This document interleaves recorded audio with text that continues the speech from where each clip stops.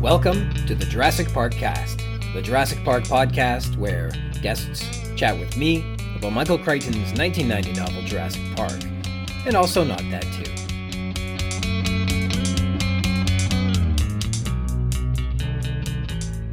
My name's Ryan Rogers, and I'm a big dumb Jurassic Park fan. Welcome to episode 12, Hammond, making an honest dozen episodes here on May 2nd, 2022. Thanks for joining me today.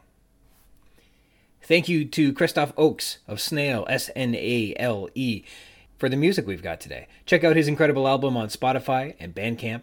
Today's intro is from the song Atom Age Vampire Cat in the Brain, and our outro is Hummingbird. On to our corrections. Upon further review by almost every analytic, no, Gremlins 2 The New Batch isn't the best. Also, apparently Joe Rogan and Dana White are different people. All this time I literally thought he was just the shaved or not shaved version of one person at any given time, but that was my mistake. I said that Malcolm was kicked by the Tyrannosaur in an earlier episode, but I think it was Grant who was kicked, and Malcolm was in fact lifted with its jaws, I think. And finally, a review of that comparison between the film and the novel that we did in the last episode. I want to evoke the lesson that was taught to us by Paleo Joe in the episode New York earlier. I've always thought that the scene in Jurassic Park where that kid at the dig site confronts Alan Grant on whether or not a velociraptor was scary was dumb. And it was the most dumb and contrived moment in the film. But Paleo Joe was really good at explaining that A, volunteers are invaluable at a dig site, so it's not out of the question to have a random assortment of folks there to chip in. And B, when they've got an idea in their head, they're incredibly bold about their observations. So that scene holds way more water than I would have given it credit. So thanks to Joe for adding new layers to my viewing of Jurassic Park that I hadn't even considered before. Dinosaur news! Yamaceratops juveniles. Peer J published on April 5th in their Paleontology and Evolutionary Science section the paper A New Juvenile Yamaceratops from the Javklant Formation of Mongolia, which describes a substantially complete and juvenile specimen, and is the first of its kind. The new specimen, MPC-D 100/553, housed at the Institute of Paleontology in Mongolia, has a skull that's approximately two-thirds the size of the holotype, based on the mandibular length, which is estimated to belong to an animal about 5 feet in length. The diagnostic holotype is known from a partial skull, so to find an almost entirely articulated specimen to bolster science's understanding of this species is terrific. In this case, a new autapomorphy for Yamaceratops is described, though it sounds awfully technical to make any sense in common language. It involves things like an enteroventral margin of the fungiform dorsal end of a bone or a skull piece, or I don't know. Let it just be known that these differences are useful in identifying the animal for future discoveries. And this also provides a lot of new data for basal Neoceratopsians as well. In total, there are 38 new scorings that were added into the recent comprehensive data matrix of basal Neoceratopsia, and placing the animal beside its sister taxon, the Euceratopsia, which is evolutionarily where the Leptoceratopsids and the Coronasauria split. So Yamaceratops becomes the most basal Neoceratopsian with a broad, thin frill and hyper-elongated middle caudal neural spines, while still being bipedal. There you go. Yamaceratops was named in 2006 after the Hindu god of death, Yama, and ceratops means horn face. The specific name is Dornogovi, which refers to an eastern Gobi province, Dornogovi Ameg, making this Yama's horn face from the Dornogovi Ameg, or Amag, who knows. It's believed to have been about a 5-foot-long herbivore from the Santonian period of the late Cretaceous, discovered in the Mongolian Gobi Desert. Neoceratopsians are known for showing signs of the first development of a neck frill and the fusion of the first several neck vertebrae to support an increasingly heavy head.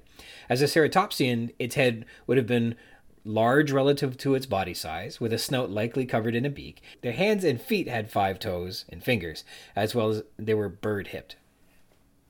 In other news, a new dromaeosaurid dinosaur from the Wessex Formation of the Isle of Wight has implications for European paleobiogeography. Published in Cretaceous Research in June 2022, the paper A New Dromaeosaurid Dinosaur from the Wessex Formation of the Isle of Wight and Implications of European Paleobiogeography is available. England's late Cretaceous deposits have revealed lots of different types of dinosaurs, ranging from ornithischians to sauropods and theropods, but how this assemblage came together is poorly understood until now. The authors describe a new dromaeosaurid Vectoraptor greeni of the Biremian found in the Wessex Formation of the Isle of Wight. The holotype IWCMS, housed at the Isle of Wight County Museum Service, was uncovered from the Wessex Formation, of course. It's comprised of 2 dorsal vertebrae and a partial sacrum, or sacrum.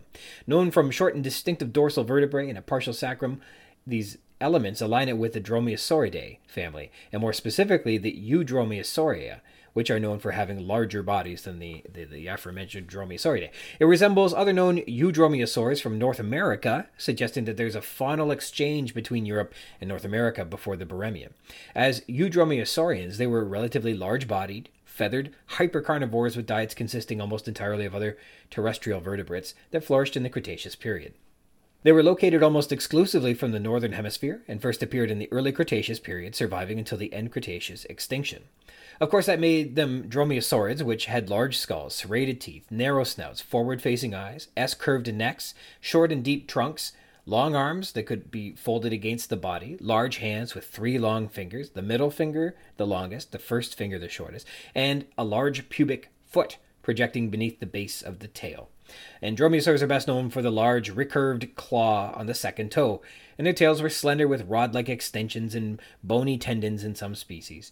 They likely had large veined wing and tail feathers, and their sickle-shaped claws were held off the ground when walking, likely used to capture prey. And furthermore, the paper suggests the diverse early Cretaceous dinosaur assemblage found in England and Europe resulted from dispersal from North America, and dispersal from Asia, and dispersal from West Gondwana, likely involving land bridges and oceanic dispersals. They believe Europe served as like a biotic crossroads in the early Cretaceous, allowing faunal interchange between land masses. And this is even before Heathrow Airport, so pretty good. And with the corrections and the dinosaur news out of the way, please let me introduce you to my special guest this episode. My guest for this episode I met back in 2012, and only after I sort of put him in a bit of a spot, and then surgeons were required to get him out of there, and once they did, they jiggled him around so that I could see him, and then they sang him happy birthday, and then they wiped him down, and I had to take off my shirt and hug him for a few hours. It's Sullivan Rogers. How are you? Doing good. Yeah? So here we go. So thanks for joining me today. Unlike almost all of my other guests, you're one of the few people who volunteered to come onto the podcast with me. What makes you want to be on the podcast with me? Well, I have read the junior novelization. Yes, you have. But I think you wanted to be on the podcast before you read the book. Why did you want to read the book? Since I did want to be on the podcast. Okay, so why did you want to be on the podcast then? Well, I thought it was pretty interesting. It is pretty interesting. Do I look like I'm very interested in it? You work pretty hard on those episodes, Yeah. right? What does it look like when I'm working hard at it? Does it look like I'm having fun or look like I'm angry? What? I don't know, something in between. In between? I'm not angry. I'm having fun. I look angry sometimes when I'm making the podcast? I mean, sometimes when you do something wrong. I mean, do you do anything wrong? Yeah, do I do anything wrong? Well, that's a philosophical question. No, I guess not. I mean, wrong is in the eye of the beholder and such. How about you? Do you do anything wrong? Well, of course not. I mean, I don't even work on your podcast. Yeah, how could you screw up a podcast when you haven't even been on it yet? Oh, boy. All right, very good. So you wanted it looked like fun and interesting to be on the podcast, is what you're saying? Yeah. Okay. Was there anything that looked fun or interesting about the podcast? Well, there is a couple things, like, about the chapters that I'm reading. Mm-hmm. It's some really good things that are happening throughout the book. Really exciting moments. You made this podcast because of this, right? You're talking about Michael Crichton's Jurassic Park. Yes, that's right. So we have, instead of Michael Crichton's Jurassic Park, you went and read not Michael Crichton's 1991 bestseller, but Jurassic Park, the junior novelization with color photos from the movie, adapted by Gail Herman, who is a children's author of books like What is a Stanley Cup? And What is the World Series? And things of that nature. So you got to read the junior novelization. You said there were some interesting parts. This takes after the film quite closely. Tell me, what did you think? It didn't take you too long. Only a couple days to go through the book, right? I mean, only like 2, I guess. Only 2 days. So it's a quick read is what they call that. Yeah. All right. And so there were some interesting scenes that you liked in the book. Tell me, what are the things that stick out in your mind? Try not to wiggle too much. What are some of the things that stick out in your mind that are the most memorable and interesting parts of the junior novelization that you liked? Well, I kind of liked it when there was stuff like that, those big fights with the dinosaurs and when Mr. DNA was talking. In the book, yeah, Mr. DNA has a little moment. So that part was interesting. What else did you like about that scene? Well, I kind of liked, it was a little weird that they mixed frog DNA. Mm-hmm. Why is that? Almost because they wanted to bring the dinosaurs to life. Dinosaurs are more like lizards. Mm-hmm. And not close to amphibians or any sort. That's right. So they should not have used frogs? Maybe they do you think that lizards have blood? Yes, I do. Okay, so you think maybe they should have used a lizard's DNA instead of a frog's DNA when they were cloning the dinosaurs, and that would have probably solved the problems they are having. Or a snake's DNA, because they're quite vicious. Okay. All right. What would a snake-like dinosaur be like? I don't know. I mean, it's almost like the Dilophosaurus. Like, some snakes are poisonous, and it shoots poisonous spit. That's true. That was true in the book, yeah. That'd be very interesting, wouldn't it? Do snakes spit? I don't think so, but they're poisonous. Yeah, that's right. That's interesting. Well, I'm glad you liked, so the Dilophosaurus you really liked. You liked Mr. DNA. Those are good parts of the book, for sure. And they were big parts of the film as well. So in this episode of the podcast, we are meeting John Hammond for the first time. What do you remember about meeting John Hammond in the junior novelization? Did you like the character John Hammond? Yeah, I liked him. Mm-hmm. I mean, he's almost like the main character, like Alan Grant or Tim and Lex or some sort. Mm-hmm.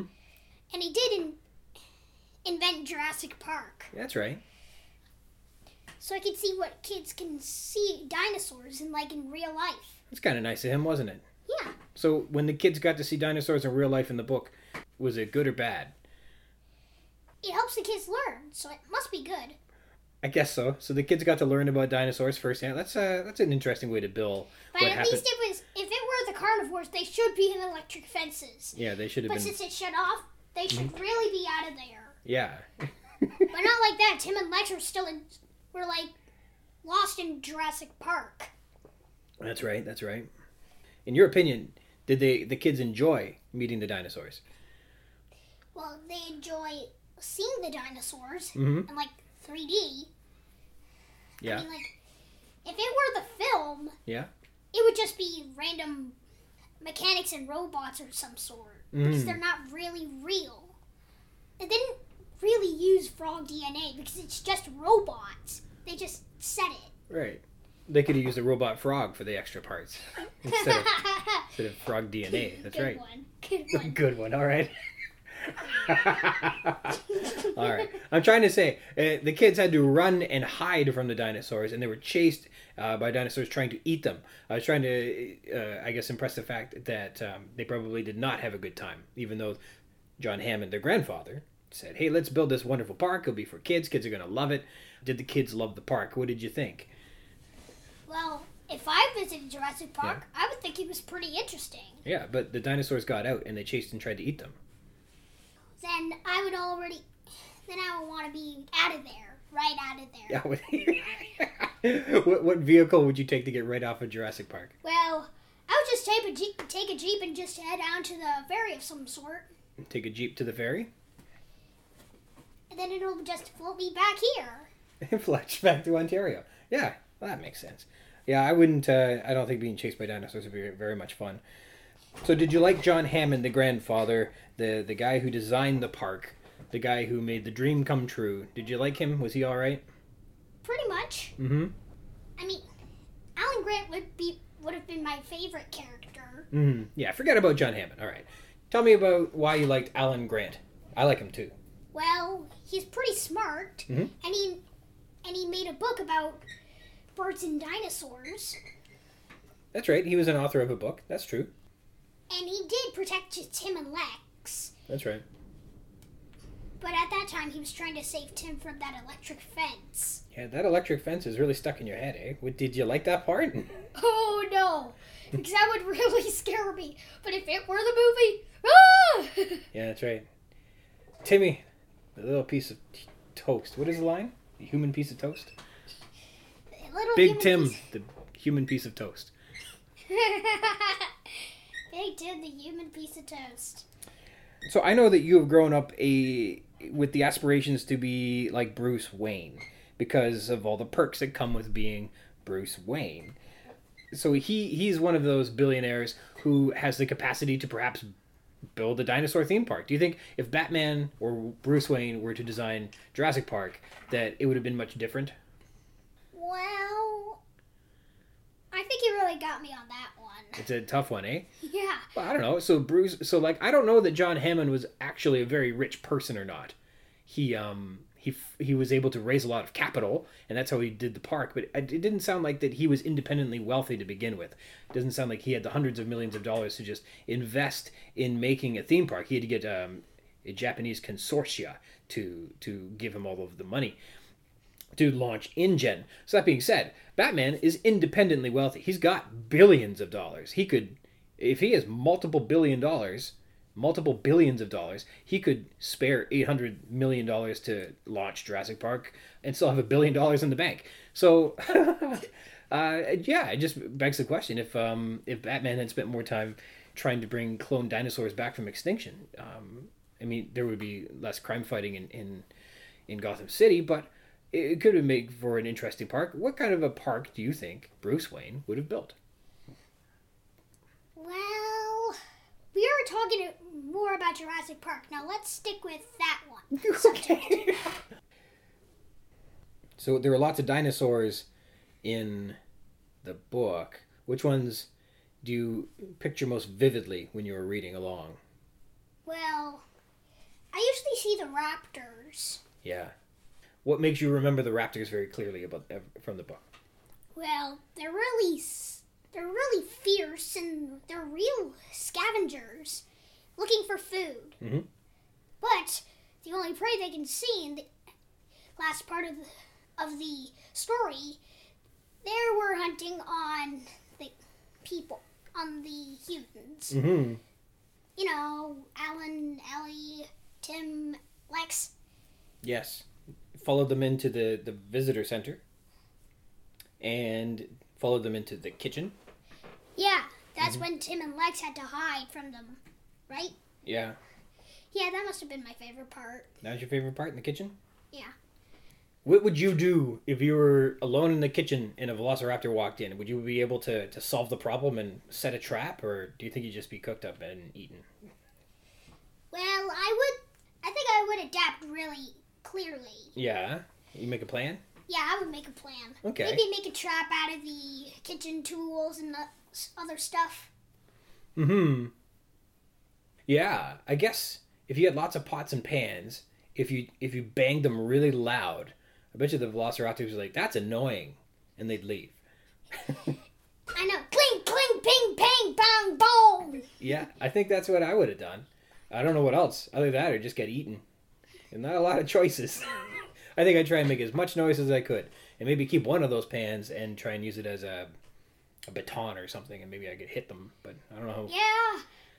But what about this? Yeah. What if the raptors thought, maybe it was you. Maybe I'm attracting them. Okay. Then what if I use those tools and just wrap them at them? Like you're luring them over with like a yoo-hoo? Like, what do you mean you're attracting them? Yeah. I mean, with all the noise, they can... Oh, okay. They could hear pretty clear. So you think my They plan to could hear- bang pots and pans to scare them away would actually draw more velociraptors? Actually bring the velociraptors to me, and if it happened, I would just throw those pots and pans at them, and maybe they'll just scatter out of there because they think that I'm beating them up.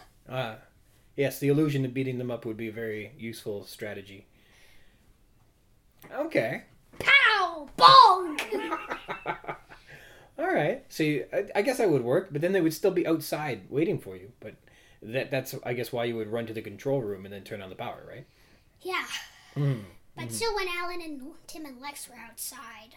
So when Alan and Ellie rescue Tim and Lex from the kitchen, they run to the control center, they turn on the computer, they get the systems back up and running, and then the Velociraptor comes into the control room. What do they do? How do they get away from the Velociraptor in the control room? Well, they just hogged the door. They what? They what? They hogged the door. They just tried to keep the door shut so the Velociraptors wouldn't get in. But they broke through the glass. They had to climb up into the ceiling to run away. Would you have thought of that?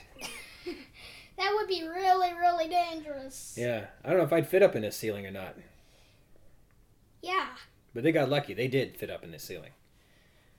And they did get lucky that they escaped from Jurassic Park. Yes. Yeah. And all the dinosaurs would still be there. And then, bye-bye Jurassic Park. So Tim and Lex are listed as 9 and 12 years old. And you are how old? 10. Gee, I should have known that, right? You said that you popped me out at 2012. That's right. I could have done the math and figured that out. I didn't pop you out at 2012. The surgeons did that. So if you were alone with a man that you just met running around a park being chased by wild animals at your age, can you even imagine that? Or is it just an adventure that somebody else does and it's no biggie? I see. It's a pretty big adventure, though. It would be a big adventure, that's for sure. I'm trying to think of a time where in my life I was ever confronted with an animal that was I was actually in danger. And I don't know. It would have been like only a horse or cow. I can't think of any time where like I was actually like, oh, this could be trouble. I suppose that's not true. There are some pretty big dogs that have given me the how about you just stay over there look before. Anyhow, being confronted by even something just the size of a dog is pretty tough. And these velociraptors are as big as leopards. You've been scared of dogs before, right? Yeah, of course. I've been scared of all the dogs who were off of leashes. They could go chase me around since I'm full of cat fur. Yeah, you are. We have a cat, and a cat chases us, or gets its hair on us, doesn't it? Pretty much. Yeah. Would you feed Indy to a dinosaur to escape? No. No. You hang on Indy? Yeah. But she would be at home. You can be on. I don't think the cat listens to the podcast. You can be for real about this. Pretty much. Yeah? Would I feed the cat to a dinosaur to live? Well, this isn't a podcast about ethics. It's just... I know. It's a podcast about Jurassic Park. Yeah, and right. should we stick to this? Get back on track? Yeah, keeping back on track for the second time. Yeah. So when you said that you wanted to be on the podcast and that you were going to read the junior novelization of the movie, I said, well, hey, would you also like to watch the movie again? Well, it was pretty scary. Yeah. Because I didn't really read the book. You didn't really read the book, and then I was pretty afraid of dinosaurs when I watched Jurassic Park when I was like 4 or 2 years old. You weren't 2. And of course I would be 4. I don't think you were 4 either. Well, I knew it happened when I was really young. I'm trying to think. We were watching Dinosaur Train, and I think you got into dinosaurs, and this was wonderful because you got back into dinosaurs through Dinosaur Train. I said, well, hey, if you're into it, I'll start looking back into dinosaurs too, and that would be just when you were going into beavers for the first time, I think, right around then. I think so. Yeah. So how old is that? That was 4 years ago? That would have been like 4 years ago when I was in beavers, and 6 years ago when I kind of like watched the movie. Right. So you would have been like 6 or something like that. So that's not 4. Although 6 is still pretty young to Yeah, to I watch didn't Jurassic Park. like dinosaurs like when I was for like 2 years. Yeah, actually watching Jurassic Park did kind of get you out of the dinosaur phase for a little bit. And then just that moment when you let me watch The Lost World, I kind of liked it. Yeah. But I think I was watching Jurassic World before that. You saw Jurassic World. Okay, here we go. So you like The Lost World. Yeah. What did you like about that one? Well, the Lost World. That's the one where they go to the island and there's two Tyrannosauruses, and the Tyrannosaurus comes back with them, and there's the Stegosaurs. And the Tyrannosaurus runs through San Diego. Yeah. Yeah. And the funniest part was when it was going in that backyard. Yeah. Everybody said, there's a dinosaur in the backyard. And the parents went out and said, there's no such thing as dinosaurs. Woo! Yeah, they were pretty startled, weren't they? Yeah. Even the dog was startled. I'd say so, yeah. Yeah, because there was a dog house that the Tyrannosaurus was going for. Yeah, he came out to bark at the Tyrannosaur, and then the Tyrannosaurus got angry, right? it ate the dog. So yeah, I was pretty scared. So you like the second Jurassic, the Lost World? Did you see the one with the Spinosaurus? Oh yeah, Jurassic Park 3, right? Mm-hmm. So did you like that one? Was that one too scary, or was it okay? Pretty good. Yeah, it had the Pteranodons, and it had more Velociraptors in it. Yeah. Okay, and so you like that one? Huh? Then we did Jurassic World. Who was in that one? Well, that's pretty much 7 years ago. Mm-hmm. You haven't seen it since? It had the Indominus Rex. Do you remember that one? Indominus Rex, so that dinosaur that hasn't been invented for a long time. Mm. They invented the dinosaur, that's right. Yeah. And just when they came to see it, it might have escaped in Jurassic World. Mm-hmm. Well, the first scene wasn't really in Jurassic World. It was just two kids who were just going off on a train to Jurassic World. Mm-hmm, mm-hmm. And then there they are in the hotel. Yeah. That's the one. And then the Indominus gets out. Uh-huh. He beats everybody up. Uh-huh. Okay. So did you remember liking that one?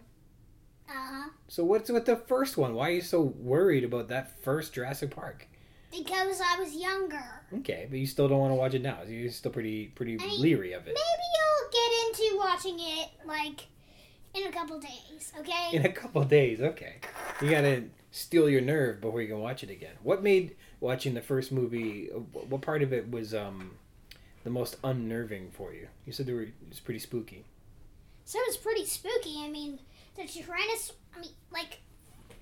the raptors are eating everybody. Yeah.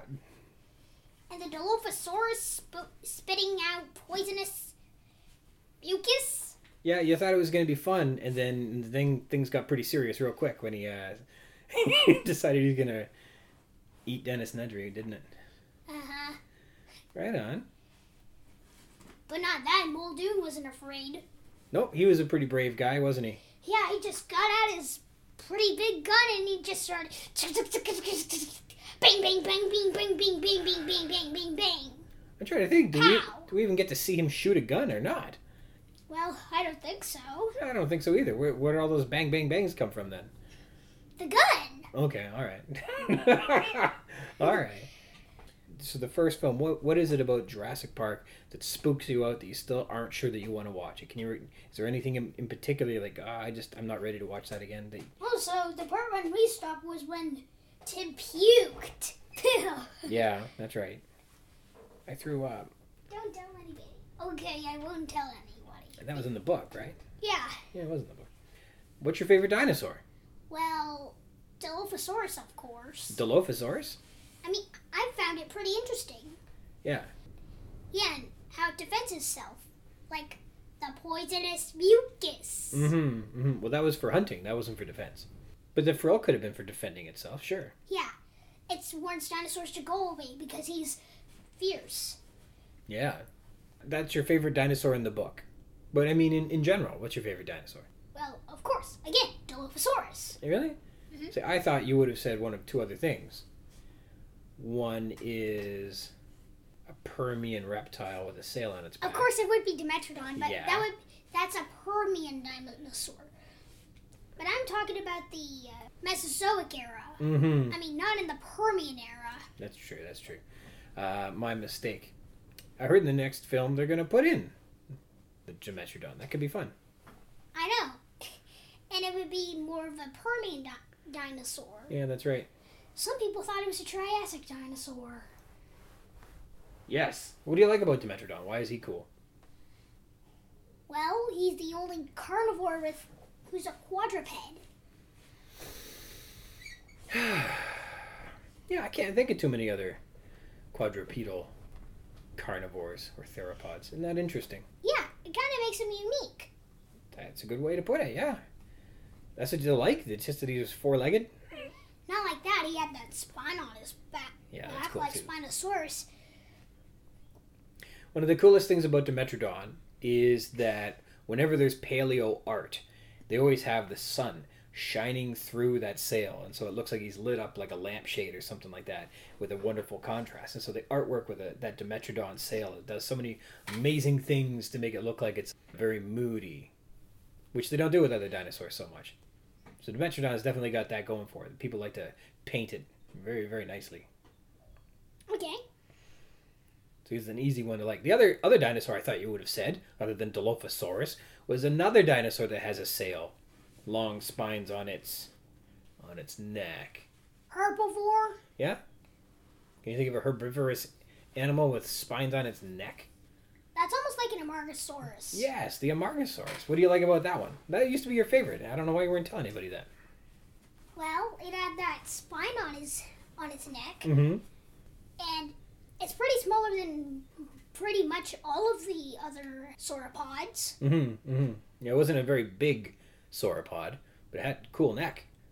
Yeah, like the Europasaurus. I mean, that's almost like the smallest one. Is it? Yeah, because it's pretty big, but not as big as the Argentinosaurus. Right, that's or true. the Sauroposeidon. Amargasaurus is super cool. I'm glad that you mentioned it.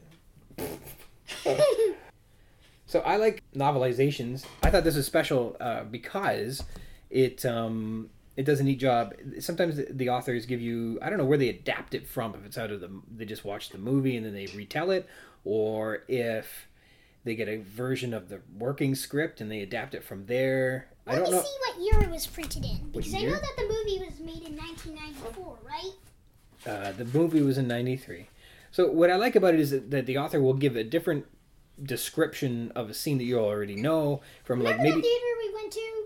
Do I It remember? said that the Jurassic Park movie was made in 1994. Yeah, that's right. I hated that. That was a trivia question. We watched Sonic the Hedgehog 2, and the trivia questions at the beginning of the while we were all sitting there said, "What year did Jurassic Park come out?" And the answer was like 1994, which I mean, makes me upset. What I like about novelizations is they give you a different look at some scenes, and they're described a little differently, perhaps even adapted from an earlier draft of the script, or it may include some deleted scenes or something like that. But nonetheless, there are a few omissions from the novel. There was no Dr. Henry Wu. He's not in this junior novelization. And most of Ian Malcolm's wonderful quotes that were almost all lifted and put into the film right from the book because they are so good are derived down to just the following. Quote, "This park won't work because of chaos theory. In the end, everything is unpredictable." And then he also says the line, "Life always finds a way." So they've bothered to include some of his stuff, but they've taken all the magic away from Ian Malcolm, which was really disappointing. There's some neat additions including Ellie wondering, after Grant tortures that kid at the dig site, if they could have a future together if Grant continues to detest children so much on page 6, which is a characteristic that wasn't especially well presented in the film, and it was obviously non-existent in the novel because Grant is a widower and Ellie is engaged to a nice fella in Chicago. The veterinarian Dr. Harding is given a name. His name's Jerry, and we're told that on page 30. He's Jerry with a G, like a Gerald, not with a J, like a Seinfeld. While spending the night up in the trees in the park, Grant, Lex, and Tim are met by the Brachiosaurs, and Grant is listening to them vocalizing, which is in the film, but in his mind, he's wondering why they sound like they're making mating calls. And that's on page 60, which, I mean, we'll have to go and rewatch the original film and see if Sam Neill is acting as if he's wondering if he's listening to mating calls or not. I don't know if he's playing it that way or not. But nonetheless, this would have made for a very interesting segue to him discovering the raptor eggshells right afterwards. Why would the dinosaurs, if they're all female, be making mating calls? Was a good question. On page 73, you want to look it up? Do you have the book there? Well, it's right here. Find page 73. There is a typo. And I love finding these in other people's work because then I don't feel so bad when I make typos myself, and it makes me feel like I'm still a very good proofreader. Anyhow, Muldoon says, "Gotcha. About to pull the trigger," is what it says. I have it marked at the bottom there. You see it? About to pull the trigger. Typo. I love finding that stuff. And the final scene at the end, where the Tyrannosaurus is thrashing the Velociraptors in the visitor center's front foyer, Grant takes a moment to watch the dinosaur topple the skeleton, and he thinks to himself, nothing can compare to the real thing. So the Tyrannosaur, is standing strong as the skeletal depiction of the Tyrannosaur comes crashing down around it. And Grant says, wow, seeing these animals in the flesh has been unmatched. There's nothing better than that. But just that final line, nothing can compare to the real thing. Nothing. I really like that. It's a wonderful little part. So I thought the junior novelization offered a couple little insights that were a little different than I would have interpreted out of the movie if I had watched it again. So those are good. Do you have any questions about the book that you were wondering about? Anything where after you've read it, go, I wonder about that.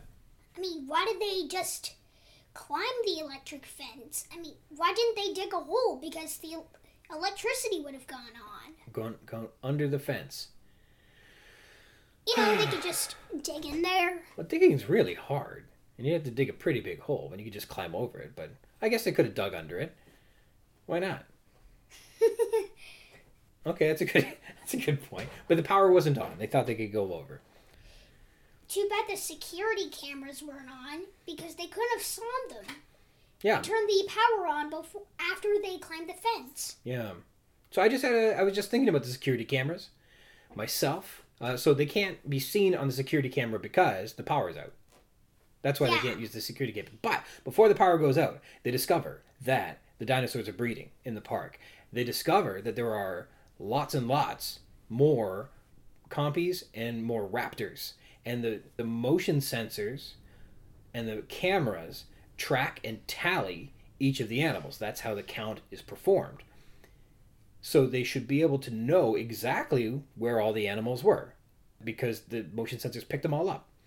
So there should have been no question as to where the nest was, which is a big problem not a problem in the book, but a question in the book. They have to deduce where the nest is, but they should be able to tell exactly where the nest is by using the motion sensors, because the motion sensors did pick up and tally all of the velociraptors, or it didn't, and there are actually even more undocumented animals that were beyond where the motion sensors could pick them up underground. I think they were in an underground parking garage or a pumping station or something like that. But in any case, I was wondering about the motion sensors as well. It made me think, they should have a lot more answers about what's going on in the park because the motion sensors do work. What do you think would happen if it was, instead of the velociraptors, the Dilophosaurus was chasing them in the kitchen? Well, Would that have been cool?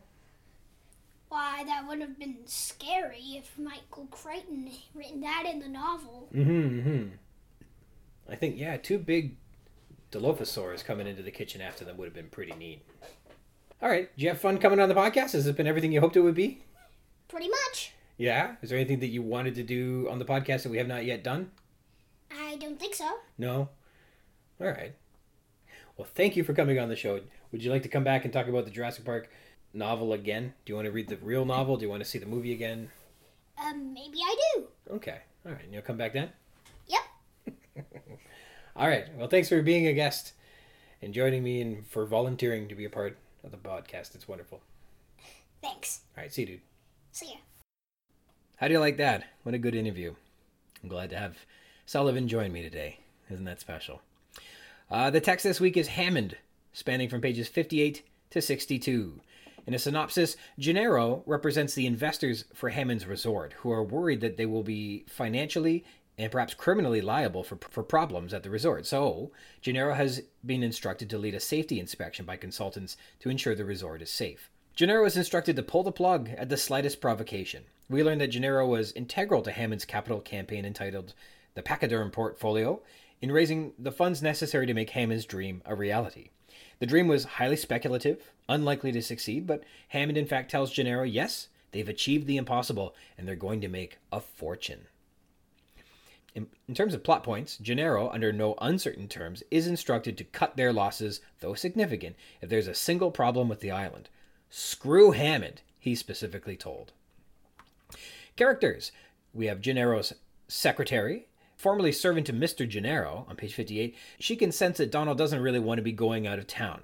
She's bought Donald everything he'll need to go on this trip, and it's all new stuff, including luggage, clothing, shoes, and a shaving kit. And he didn't have time to pack. She literally went out to the store and packed all this stuff for him.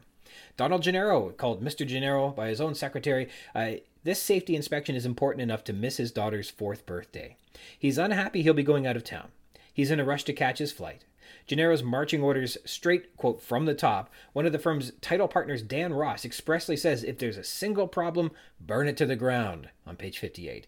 Gennaro appears to feel some personal pride or ownership, or a personal stake, for pride's sake perhaps, in Hammond's island resort because he was so closely involved with the fundraising and marketing of Hammond's dream. Gennaro finds Hammond, quote, evasive, on page 60. He's impressed with the strides that Hammond has made in the quiet few years that have passed since they last spoke. Many more animals than he'd expected. The facilities, the computers, he's impressed that everything is in place. And that's on page 61. That's incredible. That's fantastic, he says.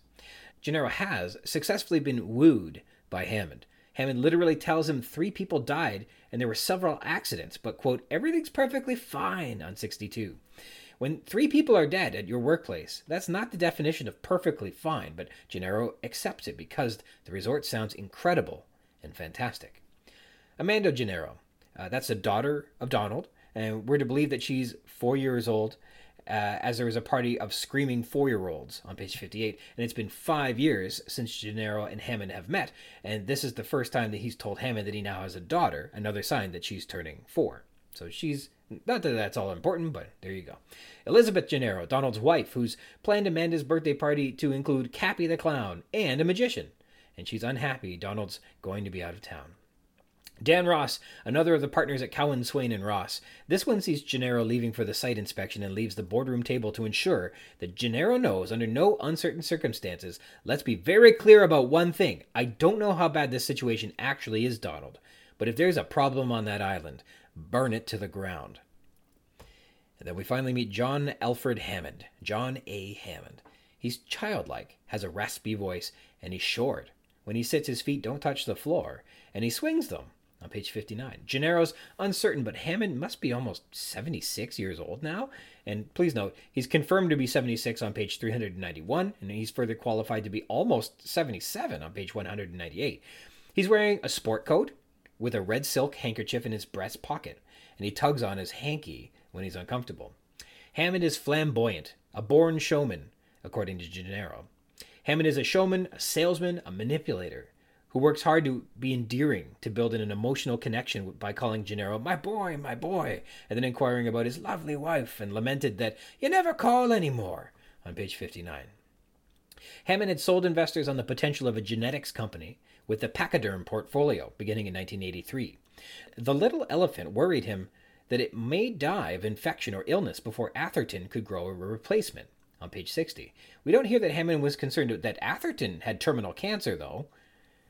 He is evasive on page 60, and he ignores the fact that Gennaro's law firm had forced this trip on him, and he's restructured this to appear as a purely social outing, going as far as to say, it's too bad you didn't bring your family, Donald. Hammond's impatient that this inspection means everything has to be stopped for the official visit, and they're on a very tight timeline. They must be open by next September, we're told on page 61. Hammond believes the, quote, secret to making, quote, lots and lots of money is to, quote, limit your personnel costs. The food handlers, ticket takers, cleanup crews, repair teams, to make a park that runs with minimal staff. That's the trick. That was why they invested in all the computer technology. They automated wherever they could. That's on page 62. He downplays the snags with the animals and computers to Gennaro as a, quote, normal startup delay, on page 62.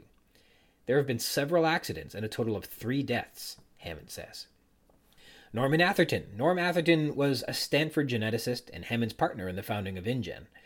The elephant was grown by Atherton in his lab by taking a dwarf elephant embryo and raising it in an artificial womb with hormonal modifications. Impressive, yes, but not what Hammond had implied by being done genetically, on pages 59 and 60. Also, it's got to be known, he's got terminal cancer. The Pachyderm portfolio. This was a campaign to raise capital running from September 1983 to November 1985, which raised $870 million in venture capital to found the International Genetics Technologies, Inc. In 1983, Hammond had a 9-inch high elephant that was a foot long, perfectly formed, but for its stunted tusks, and he carried it in a bird cage to fundraising meetings to extol the possibilities of genetic engineering. The elephant was a coup de grace in his fundraising speech on consumer biologicals, when a cover would be whipped away in a dramatic moment to reveal the elephant and ask for money. But the pitch was based on a series of untruths. For example, Hammond was starting a genetics company, but the elephant wasn't the result of a genetics procedure. It was a dwarf elephant embryo created with hormonal modifications. And more problematically, Atherton had been unable to reproduce his results. As well, the animal's behavior was something out of Pet Sematary, spelled with an S, just the way Stephen King wants it to be, having changed substantially during miniaturization, acting like a vicious rodent. Finally, the brains behind the whole project, Norm Atherton, had terminal cancer, which Hammond made sure nobody knew about. Hammond's pitch ended with a promise of $7 billion in annual revenues by 1993, only 10 years out. We have some localities. There's the Gulfstream II, Hammond's private jet. It has padded leather seats, so you know it's nice. It's flying east from California towards the Rocky Mountains, which is where they're heading to Chateau, where Ellie and Grant will meet them, and it has carpeted floors. Hammond's Resort. Hammond says Gennaro's daughter would get a kick out of it, the new park, because she's a kid. The park isn't officially ready for visitors, but the hotel is built, so there's a place to stay. There are 238 animals, herds of animals, on the island, blowing way past the original goal of 12 animals. The initial concept for the resort was to make the most advanced amusement park in the world, on page 61, he says. Beyond rides and animatronic environments, the haunted house, the pirate den, the Wild West, the earthquake, we set out to make, quote, biological attractions, living attractions, attractions so astonishing they would capture the imagination of the entire world. Remember, he calls this consumer biologicals in his pitch meetings, the future of biotech. And we can never forget the ultimate object of the project in Costa Rica, to make money, Hammond said, staring at the window of the jet. Lots and lots of money. But there have been a few snags with the animals and computers, as would be expected. And finally, Chateau, the Montana locality where the fancy Gulfstream II will arrive to pick up her passengers. We have some allusions and references. The Wild West on page 61 amusement park that features rides like, quote, everyone has, including Cody Island, isn't necessarily an allusion, as it's hardly pointed out, signaling for a deeper reading, but is worth mentioning that Michael Crichton has done this problematic, flawed theme park gone awry concept before in his film Westworld, where there were animatronic environments, androids, and a whole Wild West motif that goes horribly wrong. Twice. Once in the 70s, and it was done again for HBO. We have some more motifs that we can continue to talk about responsibility and safety. Gennaro and Hammond have a discussion where Gennaro recalls that Hammond's original plan was to breed 12 animals for the park, but Hammond impresses Gennaro by blowing his expectations way out of the water. They've got 238 animals, herds of them. This initially sounds awesome, but recall Gennaro was part of the planning, the fundraising, the pitch meetings, etc., and their efforts were to prepare a park that was suitable for 12 animals, securing a facility that could accommodate 12 animals, installing systems and parameters that were engineered, designed, and constructed to accommodate 12 animals. Yet Hammond proudly blew right on by that stop sign and went on to make 20 times that many dinosaurs. They expected 12 animals, and they instead have 15 different species, let alone a dozen critters. And yes, this is an incredible achievement, an absolutely astounding demonstration of what they can do with the power of bioengineering. But it's another example that they're being irresponsible with their power, like a child who's found his father's gun. Heroes and villains. We should continue to view Hammond as a villain. First, his sole focus is said plainly, and we can never forget the ultimate object of the project in Costa Rica, to make money, Hammond said, staring at the windows of the jet. Lots and lots of money. And that said, his prime attention is focused on his money makers. Both the dwarf elephant and Norm Atherton are sick, but Hammond is only worried that Atherton might die before he can breed another miniature elephant so Hammond can continue fundraising. At no point is it mentioned that he was worried that Atherton himself would die before he could create the new elephant. And he's willing to overlook the collateral damage that was incurred in the process of producing his moneymakers. 3 workers have died. 2 died building the Cliff Road, we're told. 1 died as a result of an earth mover accident in January. And we recognize the earth mover accident from the prologue, The Bite of the Raptor, as the Velociraptor attack, or put differently, we know that this is a lie Hammond is telling. It's also fair to read that the other 2 deaths on the Cliff Road are probably more sinister than Hammond's letting on. And we'll get into the specifics of that assumption much later on after we've entered the park, and namely the chapter Aviary on page 276. And I can't quite find the actual quote yet, but I'm pretty confident that Muldoon has a comment later on in the novel, much later on that is, that the raptors got out once and killed and maimed quite a few people. So perhaps there are more deaths and accidents than Hammond's tally in this chapter suggests, which is no surprise. Everything about the safety of this island, the aura of control, is a carefully executed hoax. Hoaxes are omnipresent. Recall from the chapter called Skeleton, which is our episode 9, that Sattler warns us that the threat of hoaxes are omnipresent on page 44, and that the essence of a successful hoax was that it presented scientists with what they expected to see. As we mentioned, you can see that Hammond's efforts are not unlike the perpetration of a skillful hoax, but rather than scientists, he's showing investors what they want to see. The greater hoax that Hammond will perpetrate is that Jurassic Park is safe for the public, that they have the park under control. But in this chapter, it begins with Hammond executing a hoax on prospective investors, showing them what they want to see. The miniature elephant wasn't a result from genetic engineering, and the process by which it was born wasn't replicable. It was more of a fluke that Atherton achieved it at all, though it was presented as a promise to investors of greater things to come. As well, the lucrative and bountiful future that will rise from this partnership between Hammond and Atherton was misrepresented, as there was no future for Atherton. He knew full well he had terminal cancer, and that was kept a secret. But it shows investors what they want to see, the promise of $7 billion in annual revenues in only 10 years' time. The Pachyderm portfolio, a big pressure that's driving Hammond to get this park open on schedule, hence his frustrations with any delays in inspections, is that he needs to start generating revenue for his investors. This isn't explicitly reinforced in the novel, but it's definitely written into the mythology of InGen. Hammond's Pachyderm portfolio pitch ended with a promise of $7 billion in annual revenues by 1993, only 10 years out. That's on page 60. That would put InGen on par with other $7 billion companies in 1993, like H.J. Heinz, the American Food Processing Company, Deere, the American Agricultural Machinery Company, Colgate-Palmolive, the American Multinational Consumer Products Company, and Hecht Celanese, the American Technology and Specialty Materials Company. The top 5 businesses in 1993, to put that in perspective, were General Motors at $132.7 billion, ExxonMobil at $103.5 billion, Ford Motor at $100.7 billion, IBM at $65 billion, and General Electric at $62 billion. So he's looking to make 7. And recall earlier how Hammond said the, quote, secret to making lots and lots of money is to reduce personnel costs by automating.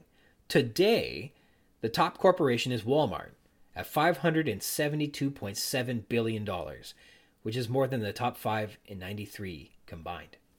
So if the $870 million were to grow to $7 billion, that's an increase in value of like 800%. But it's, quote, intensely speculative. There was no certainty that this plan would work at all. That's said on page 60. And it was understood there would be no returns on capital for at least 5 years, read until at least 1990, which, in terms of this novel, is next year, next September, the deadline they're working towards. I don't recall that the financial pressure to get revenues coming in is expressly commented on in this novel, but the math and the timeline suggest that Hammond is nearing the date by which he told his investors he'd be generating revenues, and they'd begin seeing a return on investment. Significant investment. And significant returns. Japan. Crichton felt that only the Japanese investors would have the patience to make a long-term investment. 10 years? Geez, a real estate developer sits on property for decades to cash out. But okay, only a Japanese consortium will invest in this idea. That's what Crichton's telling us. In any case, Crichton has used the foreign investment, specifically Japanese investment, to make this project seem more mysterious, and to explain why nobody has heard of this absolutely fantastic tale. Hammond's ironic lack of self-awareness. Twice now we've had John Hammond commenting on someone who behaves the way that he behaves, providing moments where he's ironically commenting on himself, though he doesn't really know it. It's like he has an ironic lack of self-awareness. This is just a thought or an argument I'm beginning to dream up, but let's see how it plays out. First, Hammond tells us in the chapter titled Skeleton, which is our episode 9, that he's furious with Bob Morris of the EPA, who's, quote, gone off all half-cocked, all on his own, running around the country, talking to people, stirring things up, on page 46. And furthermore, Hammond believes it's, quote, typical of the way government operates. There isn't any complaint, there isn't any charge, just harassment from some kid who's unsupervised and is running around at the taxpayer's expense. Here there's an irony in that Hammond is furious that someone might be operating without proper protocols, going about half-cocked and unsupervised when he himself is doing exactly that on his private little island. Second, Hammond is described as childlike, so far as he even dangles his feet like a child in a chair because his feet don't reach the floor. And he comments, "Oh, I understand kids. They get their hearts set on things," suggesting that once Gennaro's daughter was invested in her birthday party, that a trip to Isla Nublar would be out of the question because she got her heart set on her birthday party. Hammond is just like Amanda Gennaro, the 4-year-old, who has his heart set on something and won't be torn away from it. Amanda had the party and won't let it go, even if it means a great vacation. And Hammond has his island, and he won't let it go, even if it means saving lives. And later we'll find that Hammond is even more childlike, absent of any empathy, which could be seen as immature. He's petulant, he's commonly yelling, "Oh, balls!" and he's cussing at people who make him upset. So here are two cases where the very types of people that Hammond is commenting on, either favorably or unfavorably, are both exhibiting characteristics he himself embodies, and he seems entirely oblivious to. Well, that was a quick little chapter we had. This is good. A big thank you to Sullivan Rogers for coming on the podcast today. Hope you guys enjoyed the interview with him. Really special to have him come on. He was very excited to be a part of it. I can tell you he was really excited, and he tried his very, very best. I hope you guys enjoyed hearing from him today. I want to sign off today thanking you also for joining me. If you want to read along in the book, add some thoughts to what we've been discussing on the show, or be a guest on the show and chat with me about anything you like about Jurassic Park, you can do that by connecting with me. I'm at ryansrogers@gmail.com. And if you'd like to be a guest, drop me a line, and we can try and set something up. We can rehash and tear down and gush over and chit-chat about any part of the book, or also not the book, all you'd like. Jurassic Parkcast is part of the Spring Chickens banner of amateur intellectual properties, including the Spring Chickens Funny Pages, Tomb of the Undead graphic novel, the Second Lapse graphic novelettes, the Infantry, and the worst of them all, the King Street Capers. You can find links to all that baggage in the show notes, or by visiting the schickens.blogspot.com, or finding us on Facebook at facebook.com/springchickencapers, or you can find me, I'm on Twitter, at RogersRyan22.